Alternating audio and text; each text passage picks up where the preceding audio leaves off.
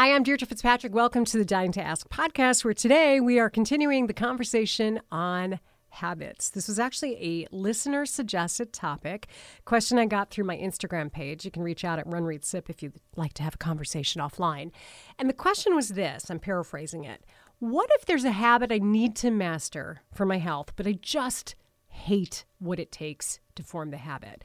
So this person's thing was working out. They just are struggling to make working out a consistent thing. So I started thinking about habits more. My favorite topic. Habits are not easy. Unattractive habits are habits that are really something you don't want to do, but you know you need to do. They're especially difficult because they're hard, right? I mean, we don't like to do hard things. We don't. As much as people say on Instagram they love to do hard things, they don't. And so they're not fun to accomplish all the time. So, for example, if you hate going to the gym that you're going to, you are not going to want to go. And if you don't want to go, no matter how good you know it is for you, it's really hard to make that habit happen. If you need to eat better because the doctor is giving you a scary lecture and you start drinking green juice and you hate the taste of green juice, you're not going to do it, right? But what if I told you there is a way to tempt yourself into almost any habit? It's called temptation bundling. I love this.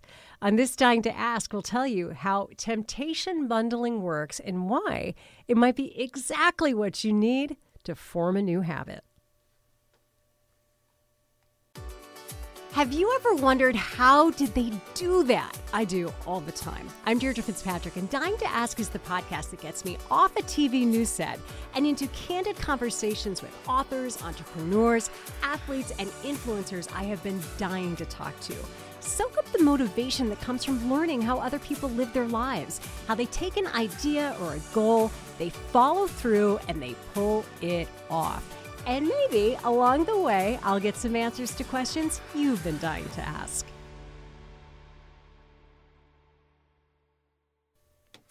Temptation bundling. So it's basically when you pair something that's fun with something that's not fun so that you can get the thing you need to get done actually done. So for example, I'm not a huge fan of road trips. I blame it on living in parts of the country where there's really nothing to look at for a long time.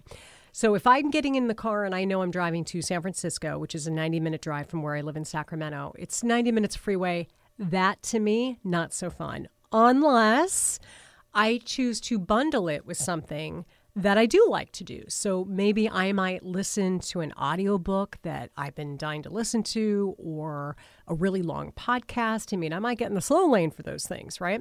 So the idea is you stop the procrastination if you figure out a way to make the thing you have to do something that you don't mind doing as much. You add temptation, bundle it with temptation. Like Eve in the garden and the apple. Give yourself an apple. The combo of doing that, the bundle, can be super productive for people. So, for example, here's an example just from my life over the last week. I did a 50K run last weekend with some girlfriends. That was on Sunday or Saturday. Monday, I was doing nothing but eating, but I also knew I was going to get a pedicure. And so sitting there, I'm watching 3 women on a Monday afternoon who had laptops on their lap, and they were working, and I'm totally fascinated by this. So 2 thoughts I had. First one, I admit it was super judgy. I'm like, I need a work from home job. No, I don't. But my second thought is I was oddly fascinated because I wanted to know, what are you doing that you can work while you're getting a pedicure? So one of them was simply babysitting Slack messages. But one of the other ones was explaining to me that she works for herself. And so what she does is she bundles the low-level busy work of her job, which is clearing emails, things that don't need her total focus. And she bundled it with something that she wanted and needed to do, which was a pedicure. I mean, that is ultimate temptation bundling. She got to do 2 things at once. Hates clearing the emails, loves getting a pedicure, 2 for 1. So here's another one. Let's say you have something you need to do or talk about with a family member, right? That is actually a habit. You need to do little check-ins with your family members. So, for example, I'll give you another personal one. I know that I need to have a habit of looking at the super boring adulting stuff like retirement and finances with my husband. My husband is a total numbers guy. He loves that stuff. I would rather do anything else on a Saturday morning than talk about retirement and investments and things like that. So my husband, he pulled one over on me. He did a little temptation bundling years ago. And what he started doing was he started bringing up the subject of that, like finances, retirement, when I would take him on a long trail run. So imagine this. I'm out in the middle of nowhere doing something I love. I am a total captive audience. And he would bring up the conversation. And somehow having the conversation to me was a lot more enjoyable while I was also doing something that I enjoy, which is trail running. So we have actually worked on our future while working out, not sitting at a dining room table. I mean, that is hostage temptation bundling, but for my husband, super effective. So think about what is it I have to do that I could do with something that I really like doing. So doing them simultaneously. I have teenagers. I've got to go over their schoolwork. That's a habit that we need to establish. What I do with them is I temptation bundle with food. So if I need to know, like, what do you guys have coming up for the week so that I can plan our family around Spanish quizzes or sports practices, I might choose to have that conversation at, say, the grocery store with a 50-cent donut after school than trying to go through their online school portal myself or talk to them about it in the car, because that never ends well. So is there something that you need to do or establish that you can pair with something that you really like to do? Okay, so we'll go back to the listener message that started this whole thing, which was talking about working out. Working out is probably one of the hardest ones because it is, sorry, I've got like allergies or something going on this week.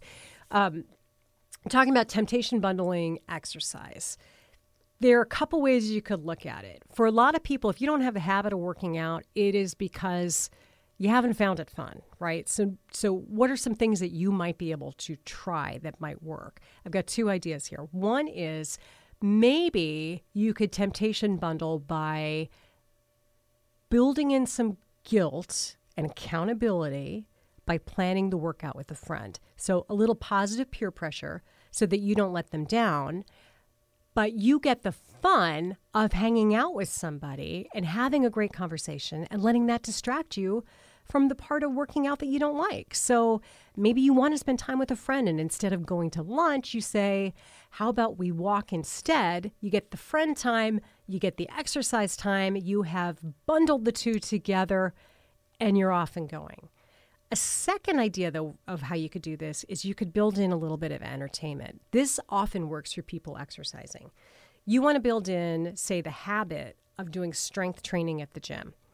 You could have something that you only listen to during that time, like, let's say, an audiobook. Say there's an audiobook you really, really love. If it is really good, you might find yourself, because you've added that temptation to the workout, looking forward to going and doing that strength training. It kind of gets the monkey mind off of the actual exercise itself. Maybe there is a TV show that you're dying to watch that you have been really looking forward to. What if you only watched that show on your phone or an iPad while you're exercising? So that could be everything from walking on a treadmill, running on a treadmill, riding an exercise bike. If you don't belong to a gym or you don't have those things, maybe you're just doing some floor exercises or stretching while you're watching that show. Anyone can sit there and do some sit-ups or some push-ups, some good stretches in front of a TV. So maybe that idea of pairing, of bundling the movement with the visual pleasure of Real Housewives of fill in the blank during that time might have you forming that habit without having to try all that hard. So the idea is once you have that habit formed, you might not need that temptation anymore. Maybe you forget the iPad when you show up at the gym and you just do the workout because hopefully by that point, you're just into it and the habit is formed solidly. So that is what temptation bundling is all about. It's time for What I'm Listening To, and I heard a great episode of a podcast that's called What Should I Read Next? Title is self-explanatory and kind of awesome. But I want to draw your attention to episode 369 of What Should I Read Next? It came out at the end of February, and the title of the episode was State of the Bookstore. And it's about what it's like to operate an independent bookstore these days. Some of the nuances of how things get in there and how they market. It was actually oddly fascinating and will make you look at your own local bookstore in a whole new way, and hopefully with some appreciation. Review of the week came on Apple Podcasts, where actually the majority of you listen to the show, by the way, and it came from Meep GP. I love this. Conversations enjoyable and not too long. And with that, I won't waste any more of your time today. Thanks for listening to the Dying to Ask podcast. If you have a minute to leave a rating or review wherever you happen to be listening to the show right now, I would definitely appreciate it. We'll see you next week on Dying to Ask.